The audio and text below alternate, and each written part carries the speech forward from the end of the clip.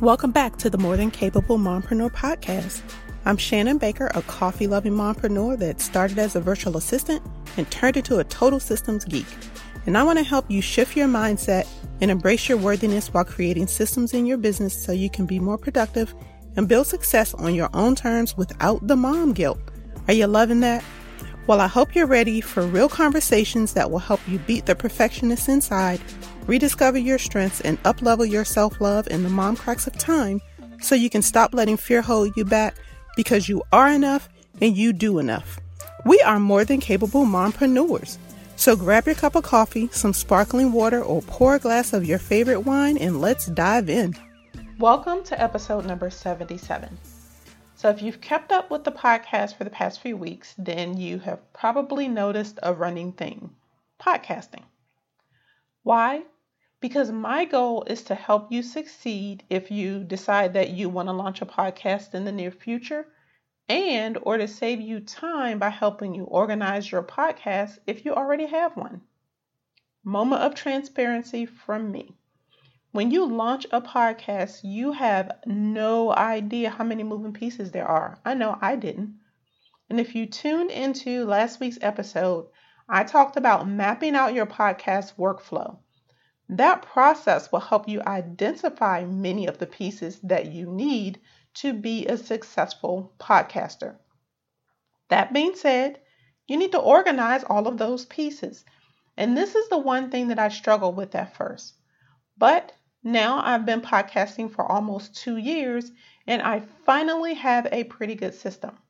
Well, at least I have a system that works for me. My filing system helps me stay organized so I know exactly where to find the important podcast pieces and information that I need. How do I do this?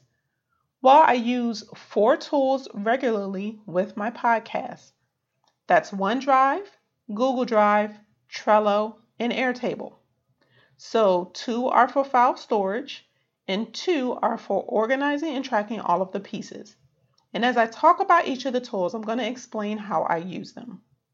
Now, remember, you don't have to organize your files this way. Let me say that again.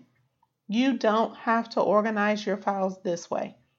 I'm just sharing what I've created that works for me. So let's go ahead and dive in.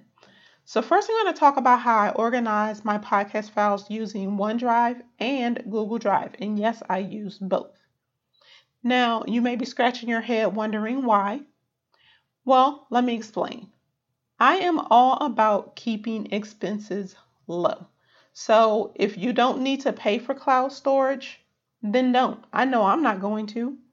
And because I plan to be podcasting for years to come, I knew upfront that I was going to run out of space in Google Drive. And since we have 1 terabyte of storage in Google Drive, which is a lot, I use that to store my video and audio files.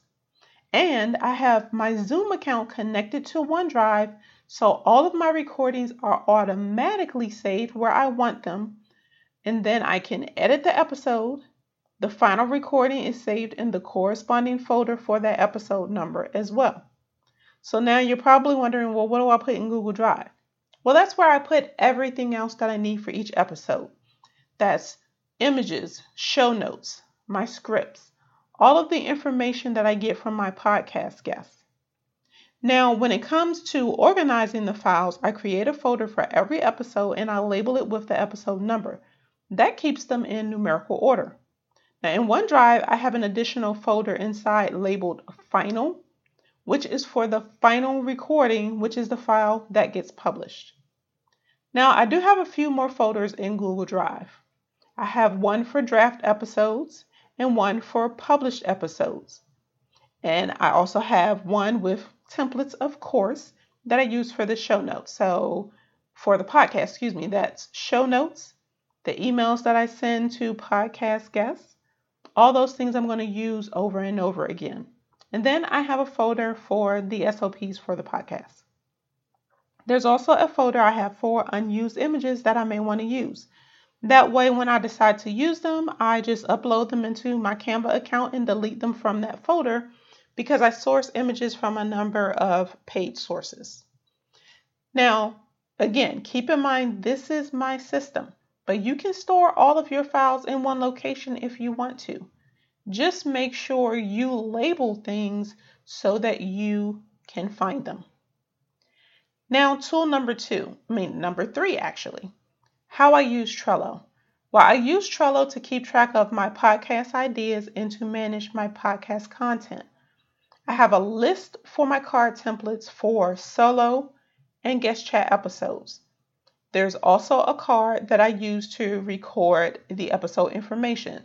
That's the episode number, the title, and the SEO keywords. Now that's a template. And then I have a second template, one for solo episodes and one for guest chats, that have the checklist that I need for each episode. And those checklists are automatically added to the cards as they move from list to list. I talked about this automation in detail in episode number 76. If you have not tuned in yet, go back and listen to that episode and you will hear more. The other lists that I have are for each phase of my podcast workflow. So for solo episodes, there's a list for topic ideas, recorded episodes, and published episodes. And for guest chats, I have a list for scheduled chats, recorded chats that are ready to be edited chats that can be published, and the chats that have been published. And let me tell you, without this system in place, I would never be able to keep up with where I'm at in the process with each episode, especially guest chats. This also makes it easy for me to complete my podcast schedule because I can look at the recordings that I have in my bank, which makes planning so much easier. Now let me talk about the last tool, Airtable. I use Airtable as a dashboard to track all of the pieces that I need for every episode. This also serves as my podcast content calendar, which makes planning my social media content so much easier. But this is not how I started using Airtable. At first, I would put in deadlines for creating the script, the show notes, the images, getting my blog post up, like all those things. But then I quickly realized that I needed to be more flexible at getting everything done. So now I admit I struggled with this for quite some time, but then I listened to an episode of Uncommonly More with Stacey Harris, and she described the dashboard that they use with their podcast clients.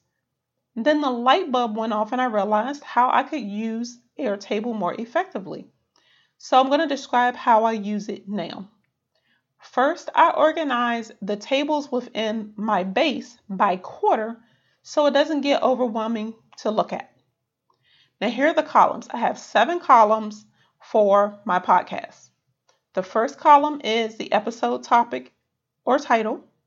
And this topic is usually broad at first until I do more SEO keyword research to find out what's going to work best.